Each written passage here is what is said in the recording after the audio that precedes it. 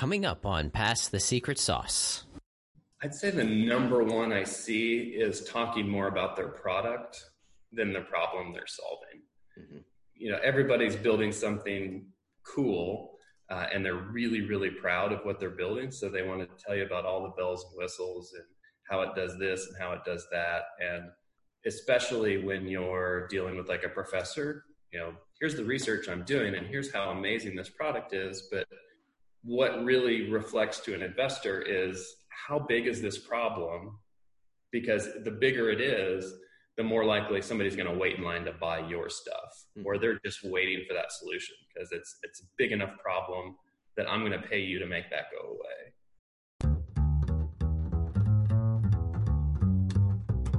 Welcome to the show. I'm Matt Shields. On Pass the Secret Sauce, we unscramble the life stories, skills, and secrets from the most wicked smart minds and interesting people to uncover their experience and recipes for success that will help you get an edge on your own life. My goal is to help you rein in on the chaos that life throws at us by learning from other high achievers. If you're new to the show, we have episodes with founders, CEOs, investors, and leaders. So if you like to learn and are motivated to improve your life, then kick back and listen to our guests pass their secret sauce.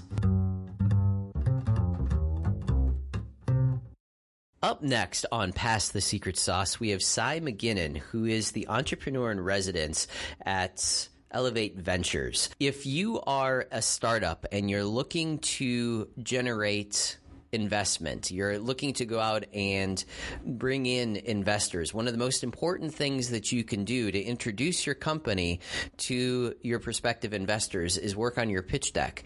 Cy and I dive pretty deep into some of the ins and outs of creating that pitch deck, what's important in that pitch deck, what you shouldn't include that in that pitch deck, some of the common mistakes that people make when creating their pitch deck. At Elevate Ventures, they also have essentially an angel investment fund. And Cy also does angel investment himself. So this information is coming directly from someone who not only has a business that revolves around angel investing and generating interest in the companies that they represent, but they also personally invest their own capital, their own angel investment capital into early stage new companies. So if you are starting a new company, if you're very, very early on and you're looking for investment, this episode is going to be one that you're going to want to listen to. You're going to learn a lot of the ins and outs about how people look at new companies and the best way to be able to present yourself in a way that is going to give you the best opportunity to collect and bring in as much investment money as you possibly can generate. So with this, I hope that you enjoy Cy Megnin's episode here on Pass the Secret Sauce. My dinner table growing up was every night. We all sat down to have dinner as a family, which is super weird, especially now. Consequently, my wife's was the same way, and has been pervasive in our family life as well. So now it's every night we sit together and have dinner, and it became what were your biggest wins and what are your biggest challenges of today? I love it. That's a question we ask every night. Yeah, I love it. My girlfriend and I do rose and thorn. What was your rose this week, and what was your thorn this week? So same kind of concept. That's the Guns N' Roses version, right? Exactly. No, that's great. So were you the entrepreneurial kid growing up? You know, did you have jobs, projects, things you were always trying to make work when you were growing up?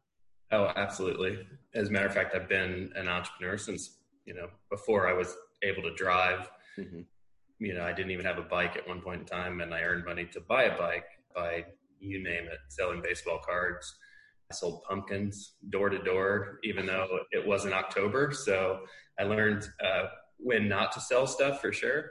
But, if a 5-year-old comes to your door and tries to sell you a pumpkin in September or June, you probably buy the thing. Where were you getting pumpkins at in so early? So the people we lived in a neighborhood where you have these huge lots, and people after Halloween would just chuck their pumpkin in their backyard. Well, consequently, they ended up with these pumpkin patches they didn't mean to. And we're like, can we have those? And then we'd go sell them door to door. Oh, that's fantastic. That's great. I love that. Neither one of my parents are entrepreneurs. And for whatever reason, since I was little, buying something for a quarter and selling it for $1 is just the best thing ever. Yeah. Like, it's just always been that way. I love it. I love it. No, that's fantastic. So talk a little bit about, your college years. Were you exploring entrepreneurialism during that time? And if so, what types of things were you getting into around those times? Sure. So all the way through my life. So, I had a landscaping business to buy my first truck, which made it into a bigger landscaping business. My senior year in high school, we got this really bland senior t-shirt. So this is going to date me a little bit, but I made an Absolute Seniors t-shirt and had everybody's name. And it was like the writing on the side of the Absolute vodka bottle, which my high school was very not happy about. But I sold them just off of campus. So nobody really gave me much grief about it. Yeah. But again, it was still, what can I buy for a quarter and what can I sell for $1? So I made Greek t-shirts. I still did landscaping in the summer during that time. I had a flea market booth for a while, which I'm not sure how many college students have, flea market booths. But again, it was, I can buy something at this garage sale and then put it in my flea market and triple the value of it. And I found out really quick, if you could tell a story about whatever that item was, it made it more valuable. So it taught me, more about entrepreneurship, and it just got deeper and deeper and deeper. So. Yeah, I love it. I love it. So when was the first, real company that you formed? What was it that you guys got into? Let's see. That's a good question, because it was kind of a gradient. So it's, what's your definition of, if it's the first one that I raised money on, or was it the first one that I would say, okay, I actually went to the state of Indiana or to Delaware and formed a company formation? Exactly. It was relatively late, actually. I was, undergrad was Indiana University, and then grad school was Baylor. And in between those two, my wife and I would flip houses. And this was, right before the real estate crash. So we did that for 4 or 5 years right before the real estate crash. And we would have 4 or 5 projects going at any given time. And my biggest problem was all of the timesheets were handwritten. So you get those at the end of the week. Somebody signed in at 8:30, maybe 8:45. But nobody got there and clocked in at 8:13 on a handwritten timesheet, and they were not rounding in our favor. So and you can't be at all 5 jobs in one day. So we created an app, and this was before smartphones were ubiquitous, and so a lot of the workers had flip phones. So we created an app that you could actually call an 800 number, and it would triangulate your location. Oh, wow. And tell you, okay, they were within 100 yards. You couldn't do it like now. You can say, oh, well, size in the dimension mill in Bloomington, Indiana, and you can probably even tell which conference room I'm in. Then I could tell you were in the general area, but it was enough to create something where I knew they weren't clocking in from their couch or clocking in at the end of the day from a convenience store. They were actually at least near the job site. And that was TrueGoods. That was the name of it. It was a GPS-enabled timesheet. Ah, I like it. So, very cool. So did you code that yourself? Did you do all the programming, or did you hire that out? Or I actually partnered with a guy. So I was kind of the business side, the idea side. Now I think you would call it a domain expert. We just didn't know what that was called then. Yeah. And then a guy named Josh, I took on as a CTO, made a ton of mistakes along the way. Ones that I now teach entrepreneurs on what not to do when you're hiring somebody, and what are you good at, what are you not good at. Hire for your weaknesses, not your strengths. That kind of thing. That's great. That's great. So was there any success at all with that app besides for your own use? Yeah, we ended up selling it to a home builder. It was in the grand scheme of things of like, hey, this was a home run. It was probably more like a bunt. So yes, it was a successful exit, but on my entrepreneurial resume, I don't even consider that an exit. Yeah. hey, I built something, it more than paid for itself just with our own use. And then we were also able to extrapolate some profit out of it later. I love it. That's great. So talk about something that you are proud of that you've accomplished. One of those other things on your entrepreneurial resume that really stands out in your mind. Sure. I would say the stuff I'm doing now, like if you said from an outward perspective, a friend of mine and I started a company called Cloud Choreo that we ultimately sold to VMware. That outwardly, I would say people would say, hey, that's his greatest success. And I would, I don't think that's the case at all. It's more the things I'm doing now. So I'm kind of an ecosystem builder. My technical title is entrepreneur in residence for Elevate Ventures, but I get to help entrepreneurs in my old hometown. So we had to leave right after high school or college to get the resources for an entrepreneurship to kind of grow those things.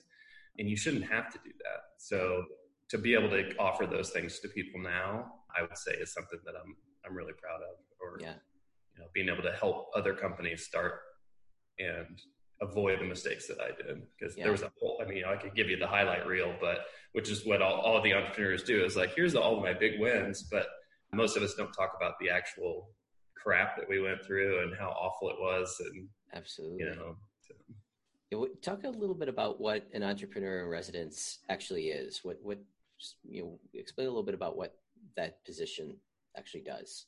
Sure. So it's a little convoluted. I actually work for a VDO, which is a venture development organization called Elevate Ventures. And simply what that means is it's a kind of a hybrid approach. So on one side, it's traditional venture capital. I give you money, you give me equity. And then on the other side, it's the development piece. And we partner with specific communities. In my case, it's called the Velocities region, and it's Columbus, Indiana, and Bloomington, Indiana. So for this particular partnership, Columbus, specifically the Chamber of Commerce, came up with $500,000. Bloomington, specifically the Dimension Mill, which is a co-working space that I'm working in right now, came up with $500,000, and then Elevate Ventures matched that with $1.5 million. So we have this $2.5 million pool of money to increase entrepreneurship and innovation in South Central Indiana, which is a mouthful. That's great. But it's also kind of nebulous. So my job is to move the trains forward. So if you have 50 tracks that all have trains on it, this is my job to make sure that it keeps moving forward.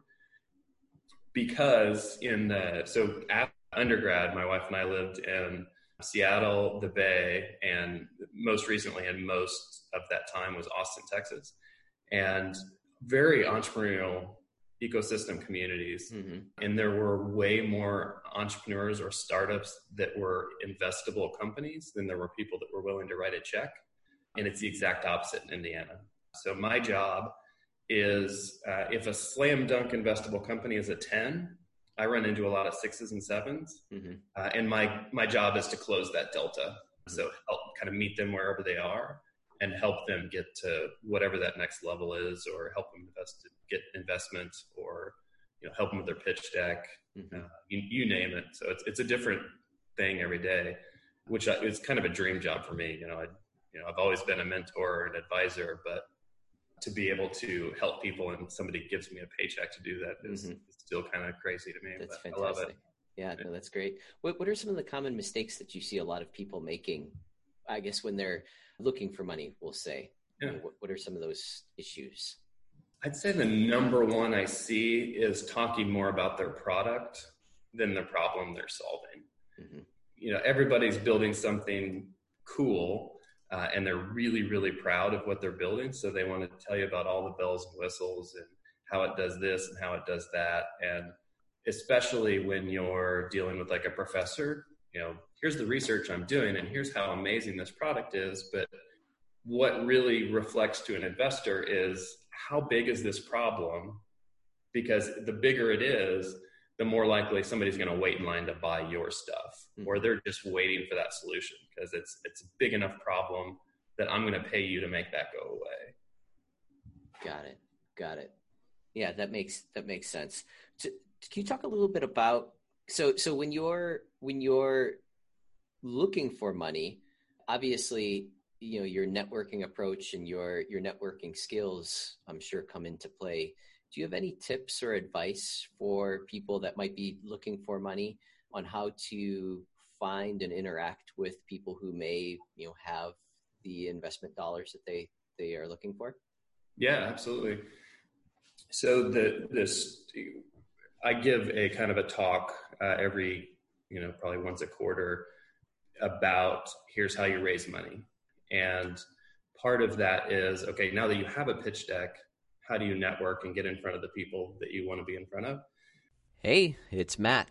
If you've been listening to my podcast for a while, you know that I've been involved in the multifamily real estate realm for a while. It's something that I truly, truly enjoy, and I wanted you, my listeners, to be the first to know about something new coming out. We're calling it the Multi-Wiser Deal Room. It's a community of individuals just like you who want to get wise about multifamily real estate investing, developing, and even owning and managing your own complexes. You'll be able to network with people from all sections of the industry, from investors looking for deals, project managers looking for investors, real estate brokers, property management agencies, contractors, remodeling experts, finance gurus, you name it, we're going to have it in the network. I've been at this for a while, and I know it takes a community to make just one of these projects happen. And the Multi-Wiser Deal Room is my attempt to shorten your learning curve and get you plugged into leading experts fast who can help you close your own deals.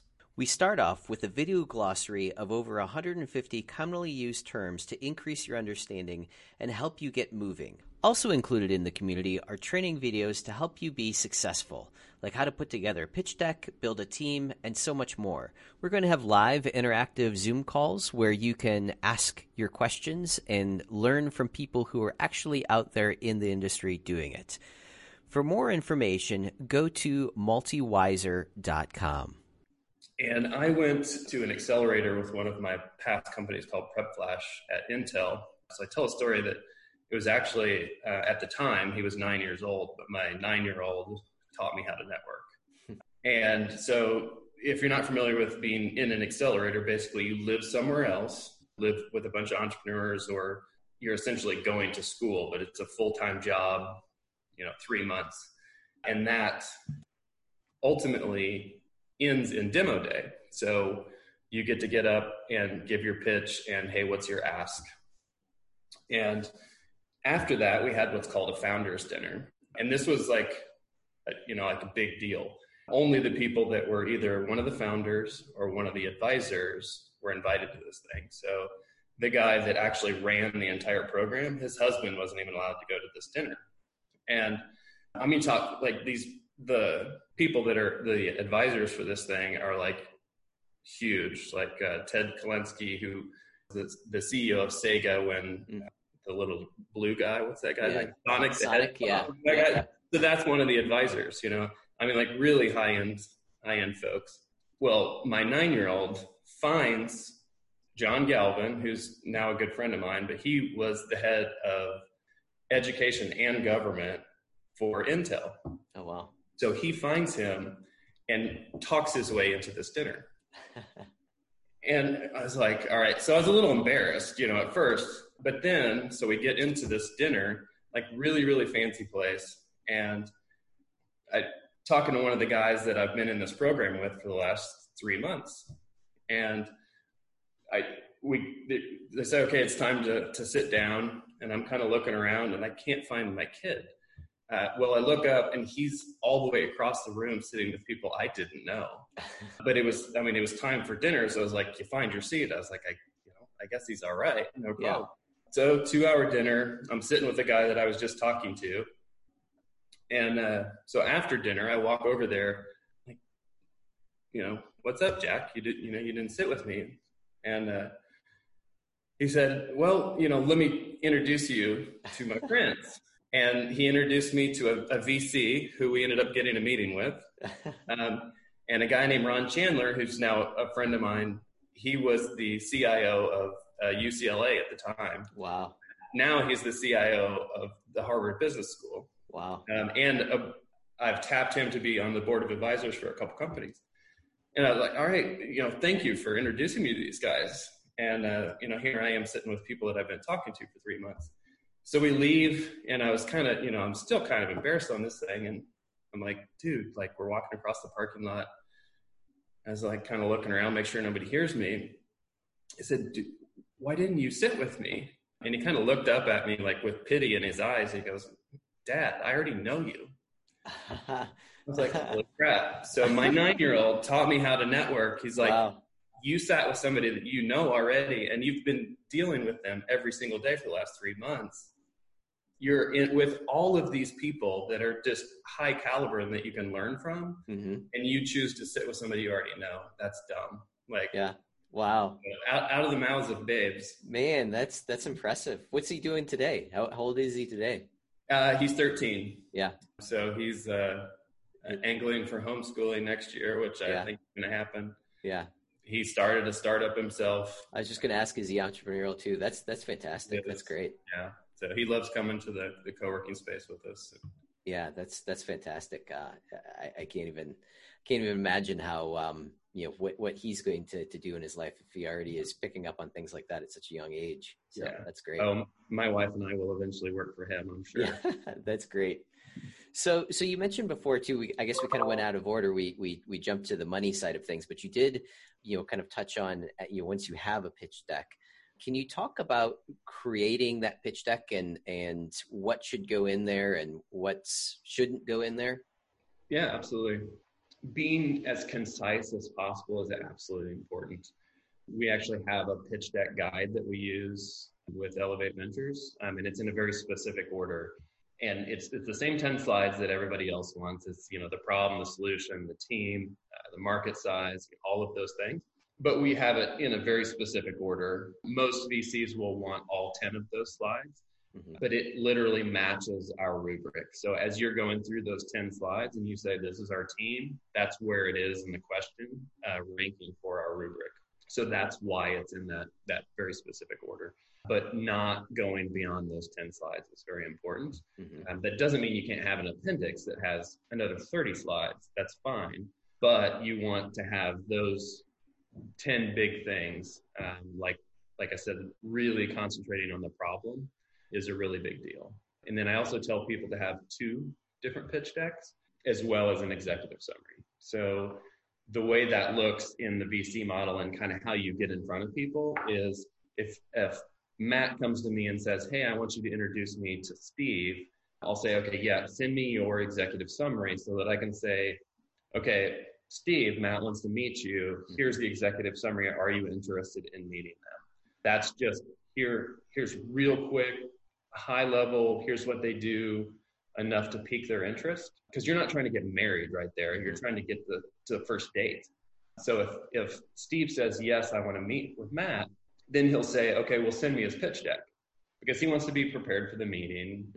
You're busy, he's busy, and he wants to be prepared. So I tell them to have a reading deck and a presentation deck. So your reading deck, you're not going to be able to be in front of them to actually describe that entire pitch deck. So they need to be able to read it themselves and get the gist of all of it. They need to feel the problem. They need to see how you're solving the problem. But then I also tell them to leave a couple things out, because the second pitch deck you need is an actual pitch deck. So that's what you're going to pitch in front of the people. A whole lot less words. You don't want them reading your slides. You want them listening to you. So it's a whole lot more pictures and a whole lot less words on the pitch deck versus the reading deck. But if you leave a couple things out, it kind of surprises them a little bit. If you're presenting the exact same pitch deck that you sent ahead of time, they already know it. They read it. Yeah. So why do that? If you leave one big thing out, it makes them go, okay, I need to pay attention because there's new information coming. And what would be that thing that you would leave out? Like what types of things would you? So again, it's like that executive summary is to get the first date. That next one is to get the second date. So whatever that is for your particular industry or your solution, whatever that is, you need to put enough in there that they go, oh, I want to meet with this guy or this gal, but not so much that you inundate them with information and give them everything they need to know. So maybe that's, oh, incidentally, we have this huge LOI that as soon as we build this thing, we already have 10 customers, something along those lines. Or they just changed a law that allows us to do this, or this is going to open up a new market and here's why. Just something to kind of excite them a little bit. Mm-hmm. I love it. No, that's great. And do you, when you pitch these things as well to these investors, are you filtering the investors so that, maybe you're pitching to, I don't know, somebody that was in the transportation industry, you pitch them a transportation related app, or do you find it beneficial to, essentially introduce ideas to pretty well anyone? I think you at least somewhat need to match their investment thesis, because you don't want to waste their time, you don't want to waste and they don't want to waste yours. But that doesn't necessarily mean just industry. If I'm not going to go talk to Andreessen Horowitz about a really, really early stage, I got an idea on a napkin. Mm-hmm. It just doesn't fit. So you have pre-seed, seed investors, you have Series A investors, you have late stage and mezzanine. And you're not going to hire, pitch a private equity firm about something that, has 10,000 ARR or something. Yeah. It just doesn't make sense. So a little bit, I actually, when I work with entrepreneurs, I have them make a list of all the people that they want to get in front of and why. And then I have them stack rank those. So that's not just traditional institutional investors. It could be angel investors, so we're doing a deal right now that is a social network for opera singers. Oh, wow. So it's essentially like a LinkedIn for performing artists. Mm-hmm. And she has a little bit of institutional investment in this round, but the guy that wrote the biggest check just happens to be a really big opera fan and an angel investor. Mm-hmm. That's her ideal, investment. And he was willing to take the whole round 20 minutes after she pitched to the IU Angel Network. So yeah, sometimes it helps to kind of be industry specific, but a lot of times you can't do that. Mm-hmm. If you're in transportation, there's actually VCs that are only doing venture capital deals around transportation. Like they don't invest in something outside of transportation. So if it is industry specific, that's great, but it definitely doesn't need to be. Got it. That's great. Can you talk a little bit about some of the benefits that you've seen starting a company more in the Midwest rather than going to, the typical, especially if you're dealing with a tech company, everyone thinks San Francisco, I have to be in San Francisco. Mm-hmm. Do you still see that as being a necessity today? And if not, I guess what are some of the benefits to creating that company or starting that company more in the Midwest regions? Yeah, absolutely. Quite the opposite, actually. If I were to start another company today, I would start it in the Midwest for several reasons. One, to the part I alluded to earlier, there's a whole lot more people willing to write checks than there are people that are investable companies. So there's a lot more capital available here, and everybody rallies around those entrepreneurs because they want to see innovation and entrepreneurship grow right in our community. And like I said, there's plenty of people that are willing to write checks. So Elevate Ventures for the first quarter of 2020 was the most active pre-seed and seed investor in the entire United States. Oh, wow. We did 21 deals in the first quarter of 2020, which is amazing. During all of this, that there was that much activity. Now, those are really early stage, under 100K checks, but a big deal flow. And then there's a lot of resources here too. Like I said, people really want to rally around an entrepreneur and see it grow because they want to be able to look at the things that are coming out of our community. Yeah, that makes sense. If someone wanted to get in touch with you or with Elevate, or even learn a little bit more about your incubator program, what would you say is the best way to do that? Probably the website. It's just elevateventures.com or email. I'd give you my email, but my name is Cy Megnin, and it doesn't even look like it is spelled that. So it's cminion@elevateventures.com, but there's a G in there. So No, that's great. So what would you say is the typical type of company that you guys would normally work with? Again, is it industry specific or anything? Do you focus on any industries, or do you take pretty well, any types of ideas? We are fairly industry agnostic, but because of where we are, it tends to be, a lot of ag tech, a lot of SaaS companies, a lot of life sciences, because Indiana University is also in Bloomington. So we see a lot of those things. And Elevate Ventures also does matching funds for SBIR grants. So consequently, we see a lot of people coming into our portfolio that are looking for matching funds and then kind of stick around because, okay, now we already have a relationship with this venture capital firm. We got a phase one SBIR grant. We got some matching funds from Elevate. We were able to meet a couple KPIs and get a little further down the line. And now we're going out for a raise. So we see a lot of life sciences deals for those two reasons, the grants as well as the professors that are in our region. No, that's great. And would you invest in a company that wasn't in your region, or do you pretty well keep it in your local area? So Indiana as a whole is all that Indiana or Elevate Ventures can invest in. So, okay. But as angel investors, my wife and I invest in everywhere else. Because of conflict of interest, I don't invest in Indiana companies personally, but Elevate Ventures does here, and I do everywhere else. So that's great. That's great. And same thing for you too. You're pretty well agnostic with the types of companies that you'd be interested in taking a look at as well. Yeah, absolutely. Yeah, that's great. That's great. Well, hopefully, I think I've got a couple of people actually in mind that might, I want to introduce you guys to. So yeah, absolutely. It'd be great to do a follow up and see how things are going. But I love this. This is fantastic, and good luck with your son too. He sounds like he's going to be quite a go getter. So yeah, I sure hope so. Yeah, we also move companies to Indiana. We got a whole lot of resources for that too. So if somebody's looking to start a company and want to do it in Indiana, I can probably help you a whole lot. So. Oh, that's fantastic! Excellent. Well, great, Cy. This has been great. Thanks for being on the show, and we'll be in touch, and hopefully we can chat some more in the future. Sounds great. Thanks for having me. Thanks, Cy. All right. Thanks for listening, and remember, pass the secret sauce.